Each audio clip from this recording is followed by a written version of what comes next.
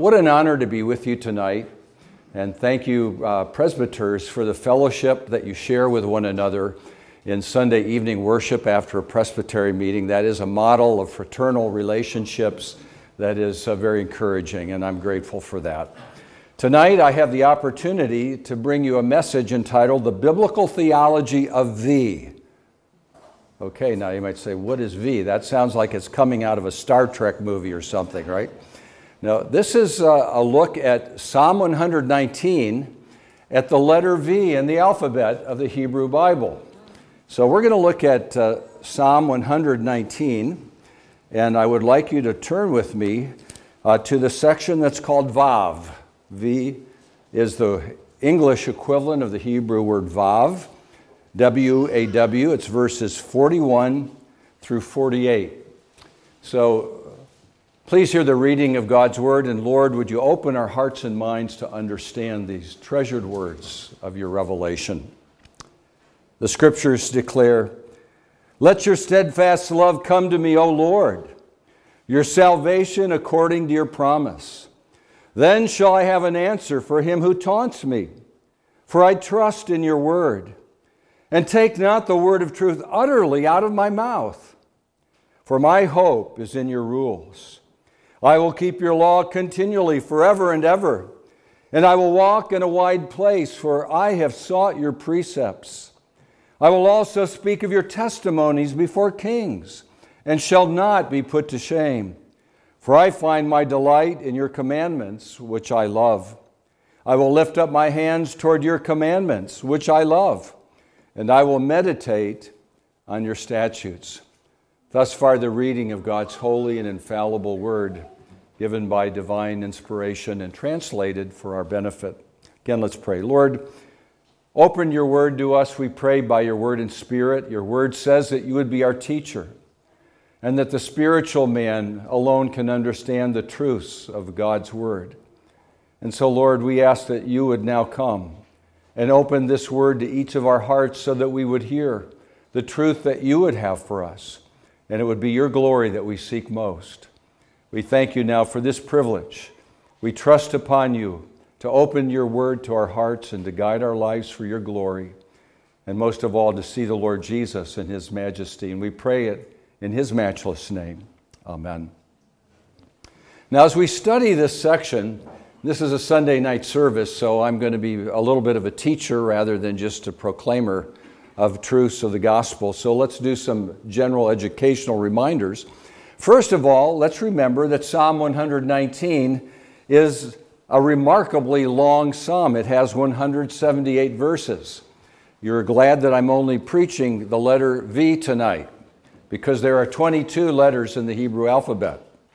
Relative to size, we should understand that 14 Old Testament books are longer, and 17 New Testament books are longer. To put it another way, 35 Bible books are longer than Psalm 119, and 31 are shorter. In other words, this is a substantial book of the Bible in its own right, included in the Psalter. This lengthy study is also alphabetical in character. When you look at the original Hebrew language version, you'll find that each of the verses in groups of 8 begin with each letter of the Hebrew alphabet and goes through it successively. So if you know the word Aleph is the first word of the Hebrew, the first 8 verses begin with Aleph, and then Beit, Beta, and then Gimel, and goes right through all the way. So 8 times 22 for our mathematicians gives us the right number of verses, 176. Now, as we look at these words, one of the things that's problematic is how do we capture this alphabetical source of emphasis and glory? And so all of our Old Testament exegetes, please forgive me, but I tried to use the same structure so you get the point. Let's read each verse as though it begins with a V. It might go something like this at verse 41. "Visit me, O Lord, with your steadfast love, your salvation according to your promise. Vindicating words will then be mine to him who taunts me, for I trust in your word. Vitiate the utter removal of the word of truth out of my mouth, for my hope is in your rules. Very faithfully will I keep your law forever and ever. Vast open spaces are where I shall walk, for I've sought your precepts. Viewing kings, I will also speak of your testimonies, and shall not be put to shame. Voluminous pleasure I find in your commands, which I love. Vertically will I raise my hands toward your commands, which I love, and I will meditate on your statutes. Now imagine going all the way through that psalm with each of the... I've actually done that as a homework assignment. I won't read it all tonight. But a few of them might be a little bit skewed, but it gets the idea. So we see alphabetical, majestic size. We see symmetry, each letter of the alphabet in groups of 8. The theme is clearly all the way through a man in relationship with God through his Word. The Word of God is absolutely central in the binding together of God and man in relationship. Now the question about authorship of this unique book within a book in the Bible. It is a personal psalm. It's in the form of an I and thou. It is one man speaking to God as a person that he knows. An I-thou relationship.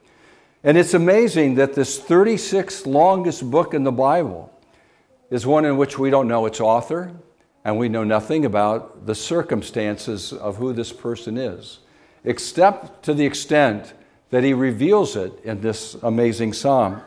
Now, to summarize a few things about him that might help us to appreciate his themes, I identified these. First, he desires full obedience to the Word of God and prays earnestly for God's grace and aid even as he fears the Lord and trembles before him.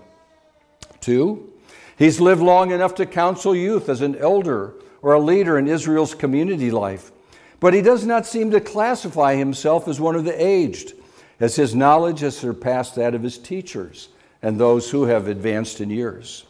Thirdly, he is known by kings and princes, some who oppose and persecute him. 4, he has well tested the promises of God and meditates on and memorizes God's Word. 5, he sees himself as but a pilgrim or a sojourner and just a small and despised person. 6ly, he has experienced severe affliction and sorrow that have brought him back from a period in which he went astray from the Lord. Further, we find he longs for the grace such that no iniquity will have dominion over him. He's praying for the breaking of the dominion of sin in his life. 8, he says he prays 7 times a day and morning and night, as the Word of God is his delight, comfort, and deepest love. He is a marked man. He faces threats of shame, reproach, scorn, contempt in the face of persecution and adversaries who are the wicked who seek to ensnare him and to destroy him. He says they've almost made an end of his life. And then finally, he is a companion of those who fear the Lord, those who separate from evildoers. These will see his faithfulness and rejoice in his perseverance. Yet for all this, he recognizes his own limitations. Imagine the last verse of this extraordinary psalm tells us that he believes he's a lost sheep who has gone astray. Yet he's still a servant. One who remembers God's commands and prays the Lord will continue to seek him. After we've done all that we seek to do, we are always but unworthy servants in need of amazing grace. That's the spirit of the author of the psalm. What title might we give to this psalm? The alphabet of a blessed life in God's Word. An I-thou prayer through the Word. The mutual covenantal relationship of a believer with God through the divine revelation of Scripture. It has an extraordinarily rich vocabulary of the Word of God. There are 8 words it uses consistently, but there are about 9 of them altogether. I won't repeat them, but we do have some Hebraeus here tonight. Go through and count them, how they repeat again and again. And the emphasis is that the Word of God, like a diamond with multiple facets, continues to have a ray of light that shines into the life of people to show what they need or what they should do, to rebuke them and to bless them or to guide them. Clearly, the psalmist of Psalm 119 was aware of the great teaching of Moses in Deuteronomy. Do you remember how the 4th chapter in verse 45 of Deuteronomy says, "These are the testimonies, the statutes, the rules which Moses spoke to the people of Israel when they came out of Egypt." Well, those are three of the words that repeatedly appear in the psalm. Deuteronomy 8 in verse 11 puts it this way: take care lest you forget the Lord your God by not keeping His commandments and His rules and His statutes, which I command you today. In other words, the psalmist of Psalm 119 is a man who wants to hear the teaching of the Pentateuch and follow the standard of Moses. He wants to reflect David's prayer that was given for Solomon in 1 Chronicles 29:19. Grant to Solomon my son, David prayed, a whole heart, that he may keep your commandments, your testimonies, and your statutes, performing all, and he may build the palace for which I've made provision.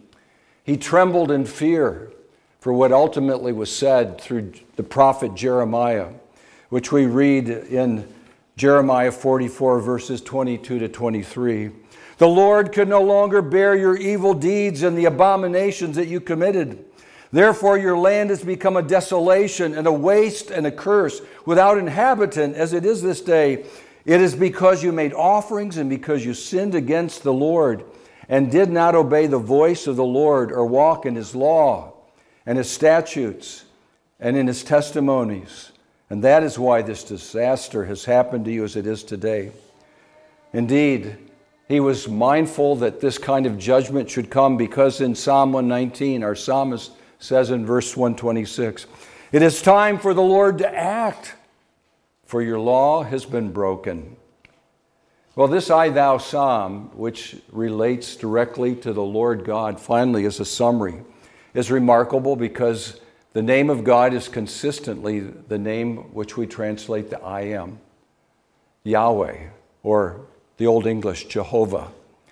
This is the name that's used, is it a surprise, 22 times in the psalm?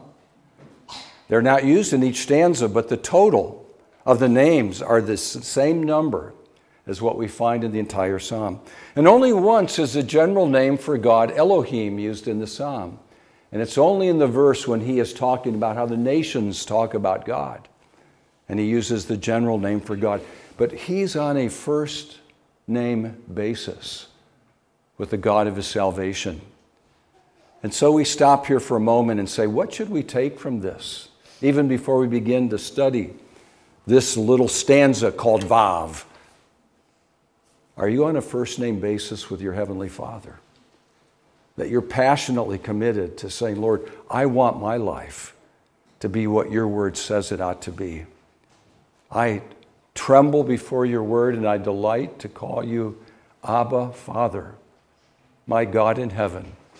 And I pour out my heart to you.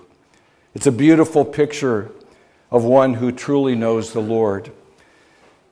And so we might ask some questions as we begin to look at this marvelous psalm. Hopefully we're praying, as he says in verse 18, open my eyes that I may behold wondrous things out of your law. It's a great prayer to read Psalm 119 from its own 18th verse. We might ask the question as we begin to set to study it, why the alphabet in order? Perhaps he's communicating that it takes every letter of the alphabet to understand the system of doctrine contained in Scripture. Perhaps he's telling us that all of human language is not enough to tell us all that God knows and wants us to know. He's telling us that God has spoken in such a way that it's knowable, that if you can speak a human language, you can hear God's words. His voice is ours. That God's word is truly orderly, symmetrical, and not random. It has order and structure and system. And therefore, biblical theology and systematic theology is entirely possible because the entire alphabet is designed to communicate God's mind to us. And we might think more carefully, why the number 8 of all things? Well, this is a little bit of conjecture, but because we're not told, we have to scratch our head and wonder about it. He makes it 22 times in a row, 8 verses grouped together. 8 seems to represent in Scripture, possibly, the idea of a new beginning. There's 7 days of creation and then the 8th day. We know that when there are the great feasts, there's 7 days and then sometimes the great day that follows it. We know that in the Passion Week and suffering of Christ, there's Sunday to Sunday, Resurrection Sunday, the beginning. There seems to be a sense in which 8 is a number of a new start, of God's full giving of his blessings. There are 8 very key words that are used repeatedly. Perhaps it reflects that.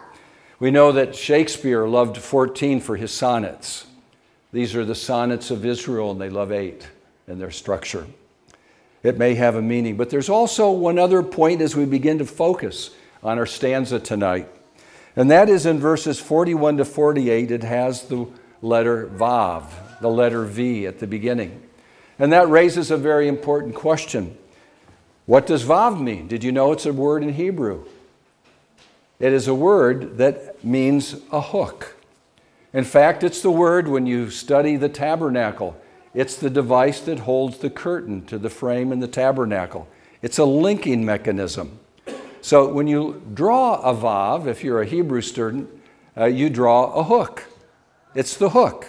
And so this hook is something that is implicit. It's also, interesting in Hebrew, a number. It's the number 6.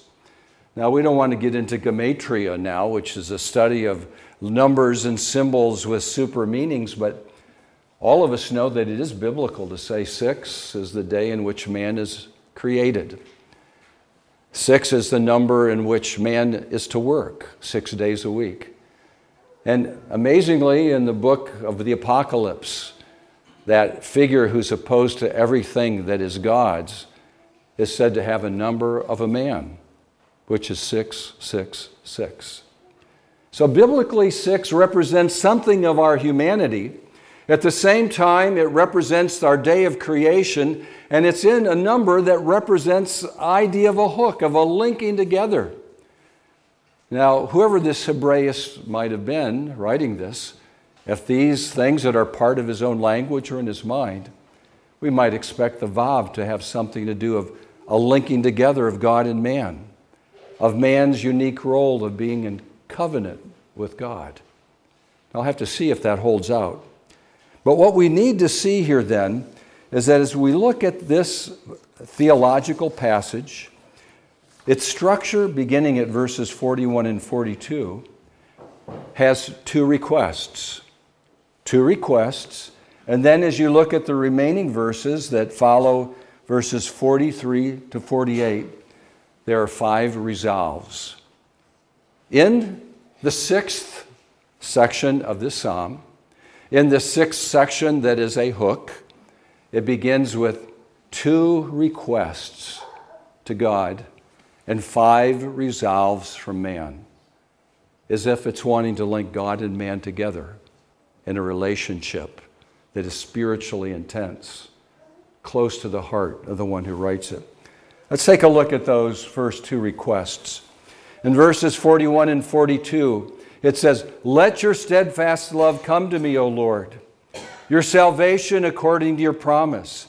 Then shall I have an answer for him who taunts me, for I trust in your word. And take not the word of truth utterly out of my mouth, for my hope is in your rules."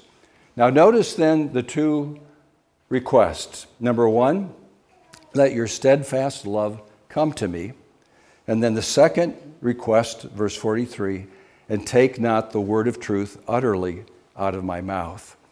That first request, if you will, is an eschatological prayer. It is a prayer for something that is yet to come that has not arrived.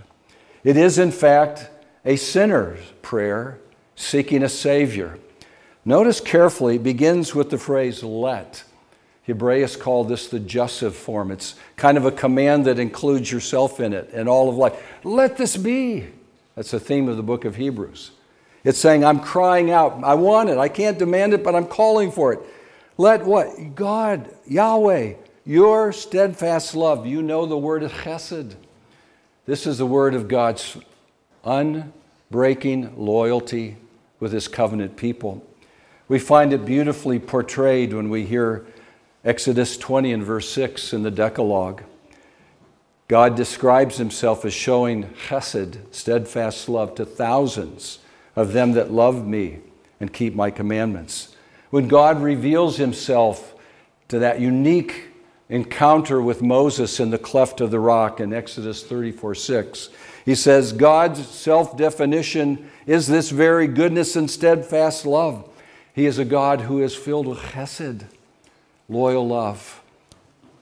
Now we stop here and say, but the psalmist, God has already shown his chesed. It's been known since the Ten Commandments. It's been known since the revelation that is already given to Moses when he was in the cleft of the rock. But yet it's still not come. It's here, but it's not here. It's anticipated, experienced, but yet to come. Let this steadfast love come to me, O I am that I am. There's more of God's saving love that the psalmist is waiting for. Notice how it's described in the next line. Your salvation according to your promise. He is awaiting at this moment the saving work of God that has not yet fully arrived. In fact, it is beautiful when you study it in the original language.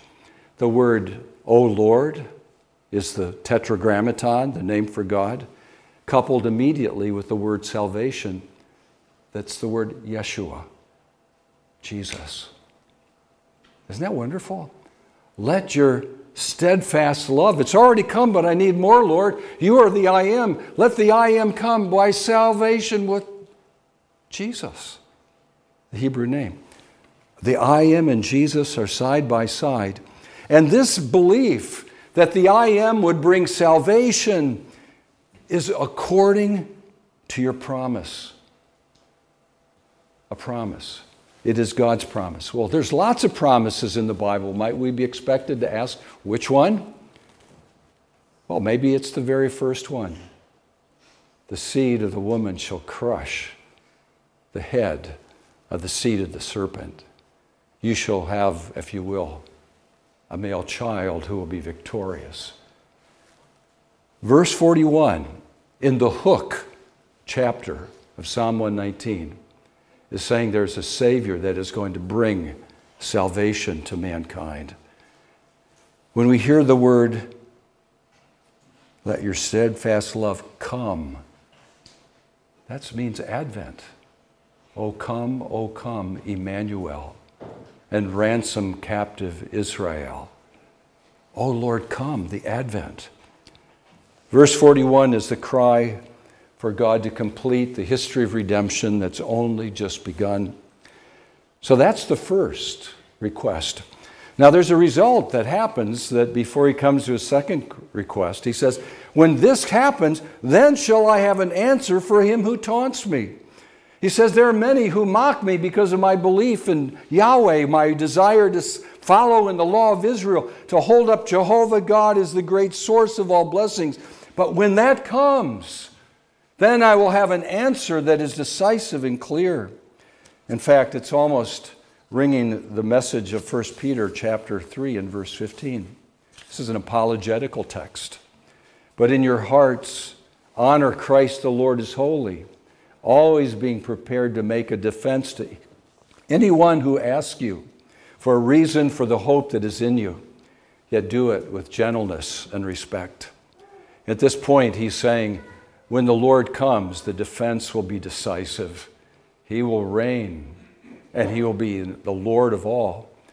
Indeed, as Paul will say, every knee shall bow and every tongue shall confess that Christ is the Lord, to the glory of God the Father.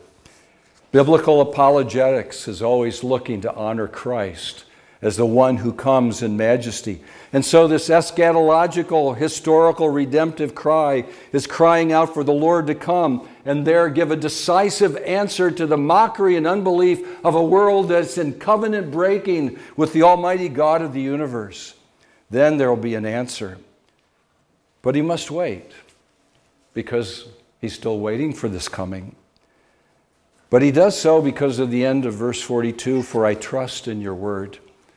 Again, the Hebrew word here is remarkable. Some of you might remember, if you studied Hebrew, the word batakti.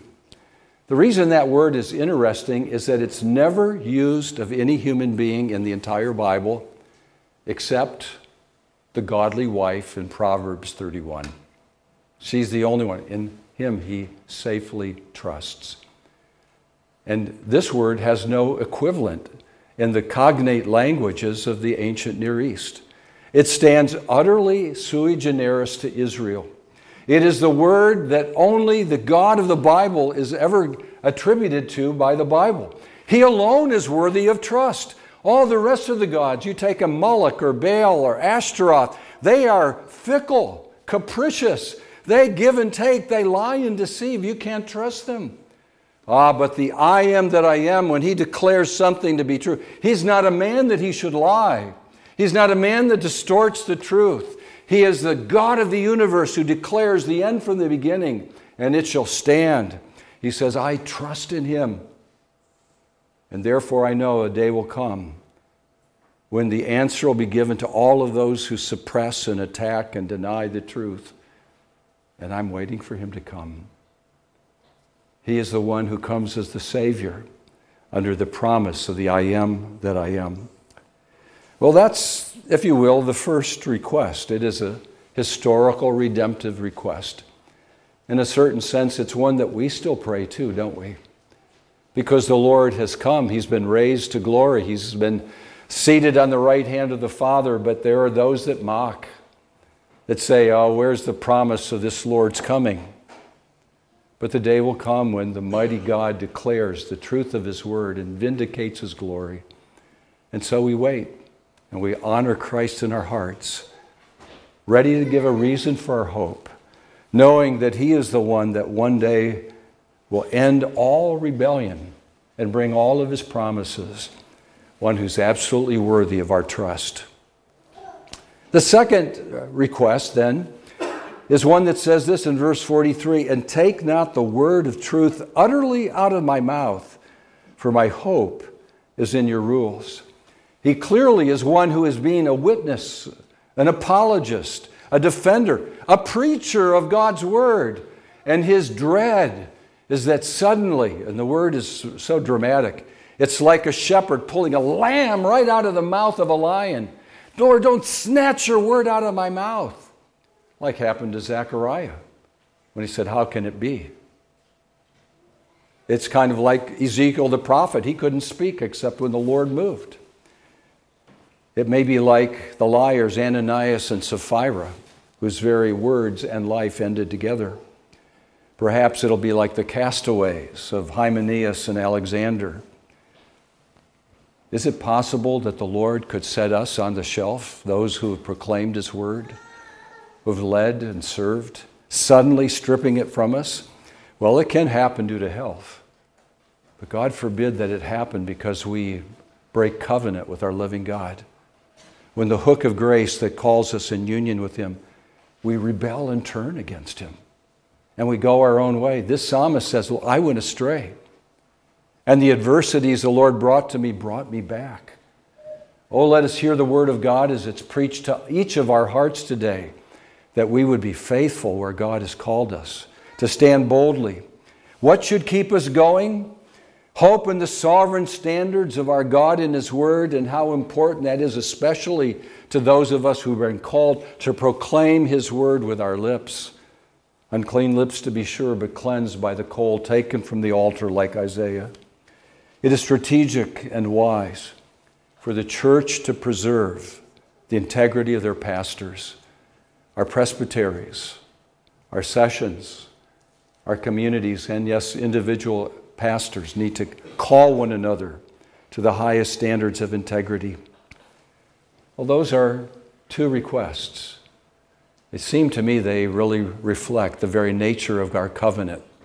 A covenant that calls the Messiah to come, and a covenant that calls the preachers to be faithful to that covenant grace.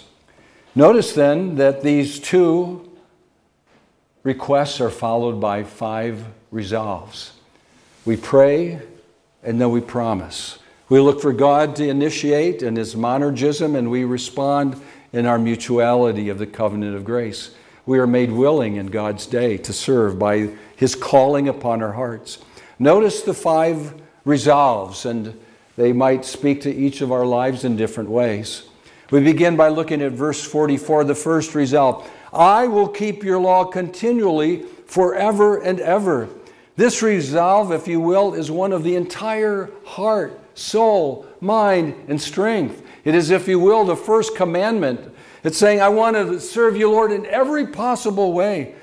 Now, we all know in this fallen world, no human being can ever keep such a resolve. But is that not what the command calls us to do? That we are to love the Lord our God with all that we have, all that He's given us for His glory. And so in this context, then, we are called to say, Lord, I want to begin a process of seeking your holiness today that will go day by day, moment by moment, until one day I will walk with you forever and ever. I'll just keep walking until you take me to eternity. You know the old Sunday school joke, a little child was hearing the story of Enoch who walked with God, and he was taken and he was no more. And the teacher said, what happened? The child said, I think it's like this. God and Enoch enjoyed walking and talking so much, God one day said, you're closer to my house than yours. Why don't you just come home with me? Well, may that be true of us, that we are walking with God, and He just says, come on home. It's time for you to be with me. Shouldn't that be the prayer of our hearts? That ought to be the resolve. We've asked Jesus to come, and we say, Lord, I want you to be everything in my life, the fullness.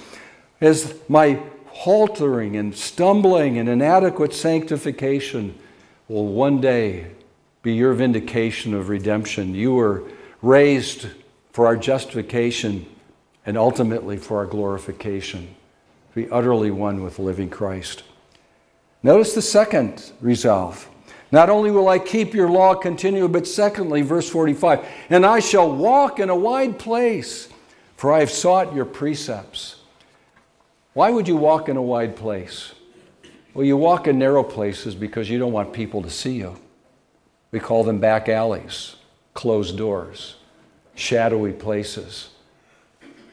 The psalmist is saying, Lord, I want my life to be such that it's wide open, an open book.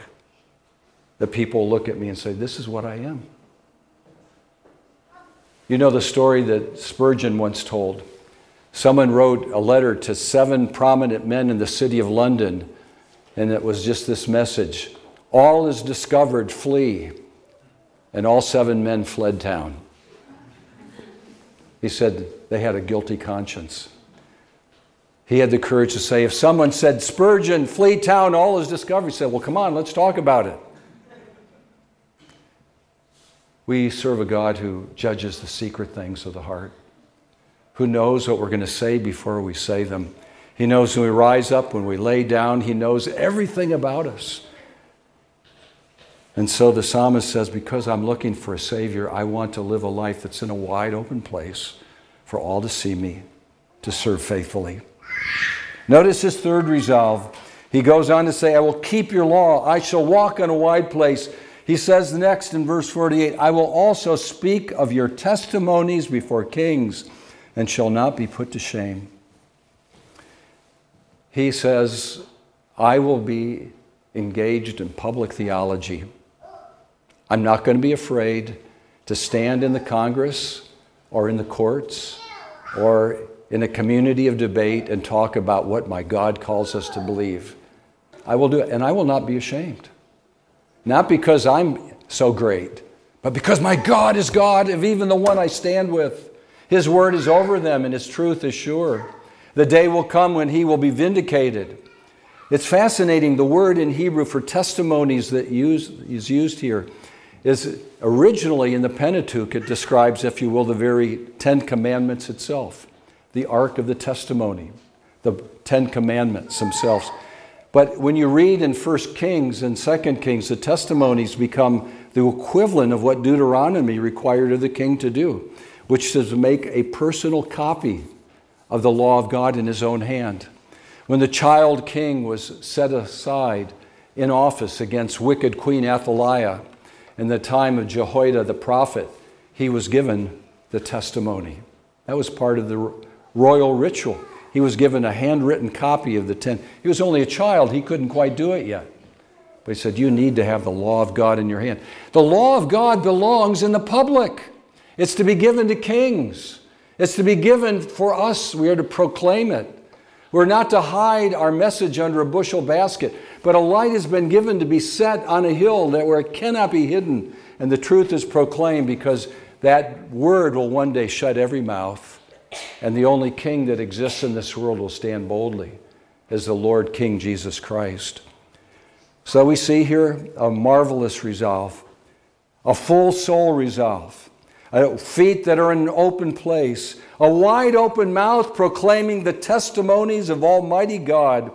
This is filled with delight and love for God's word. Notice how it says, is it reason for, why do we do public theology? For I find my delight in your commandments, which I love. When you love something, you don't hide it. You celebrate it. You tell her, I'm getting married. I put it in the courthouse, invite my family. It's a public event. I want you to know about it. Love is something that explains itself openly. Our public theology, our witness for Christ, is because we love God and we love our neighbor. And we love God's commands that are true and right. We notice further as we come to a conclusion of this wonderful text. In our 5 resolves, it says, I will also lift up my hands. Notice how it puts it in verse 48. I will lift up my hands toward your commandments, which I love. It says, when my hands get ready to move, do you know where they go? They reach for my Bible. I don't reach first for my remote. I don't reach first for my favorite beverage. I'm saying, where's my word? I want to start the day. Years ago, I was challenged with the phrase, no Bible, no breakfast. When I get up, do I reach for my Cheerios or do I reach for the Word of God? Say, this is where I need to begin. And then the 5th resolve, he puts it this way, I will meditate on your statutes. He says, I want my mind to not just say, cross that off the list. But having read the Word as I go about my day, I'm saying, Lord, what does this mean for you right now, for me right now, for my community right now, for my family right now, for my day-to-day activities right now? I am in your care, Lord. How do I do it? If you summarize the resolves simply, he says, I want my entire soul, from my feet to my mouth to my hands and to my mind, to be yours. My goodness, that sounds like a hook, doesn't it? I'm totally hooked on God. God is hooked to me because of his salvation, sovereign grace. We love him because he first loved us. But because he loved us, we want to give ourselves to him. So as we conclude our time, we might ask the question, what is it like when you say, I want to give you everything I am, my feet, my mouth, my hands, my mind, because I love you? Why, that sounds like a wedding vow, doesn't it? This is a covenantal vow where God, who has come in redemption of redeeming his holy bride from the world, he now comes and says, I want to be yours, Lord. And tonight, that's my challenge to myself and to each of you. Do we really want to be fully the Lord's? I was just reading J.C. Ryle's book again recently on holiness. He talked about holiness in its simplicity. He says, I want nothing in my life that's unpleasing to God. Is that where you are? Of course we fail. Of course we sin. That's why the first part of this, oh Lord, let your salvation come to me. We can't keep it on our own. But out of gratitude and grace and persevering love, say, Lord, I'm yours. I want to serve you. So tonight, there are 2 wonderful requests that our psalmist gives us. Salvation, and then the ability to continue to proclaim that salvation to the world. Which brings us to 5 resolves. We say, from the top of my head to the bottom of my feet, from my heart to my hands, Lord, I'm yours. I want to be yours and yours alone. Let's pray. Lord, would you ask your Holy Spirit to come into our hearts and write these words deep within, that we might be faithfully yours. Oh Lord, we would pray for our nation at this time. We see how we have turned so deeply away from the truth of your word. We pray through our witness and through our lives, through our educational efforts, through our service in the community, for the way we live, the way we go about our business, that the hope of the gospel would shine through us. And Lord, perhaps we can identify with the psalmist who said, I've strayed like a lost sheep. Oh Lord, draw that one back to yourself. Lord, cleanse us from the inside out to long for you and you alone. And where we failed, may we confess our sin, knowing that you are faithful and just to forgive us of our sins and to make us truly your people. So Lord, be with this church, this presbytery, these families, each heart, and may our worship and our fellowship be pleasing in your sight. Send us forth, we pray, to be your people. In Jesus' name, amen.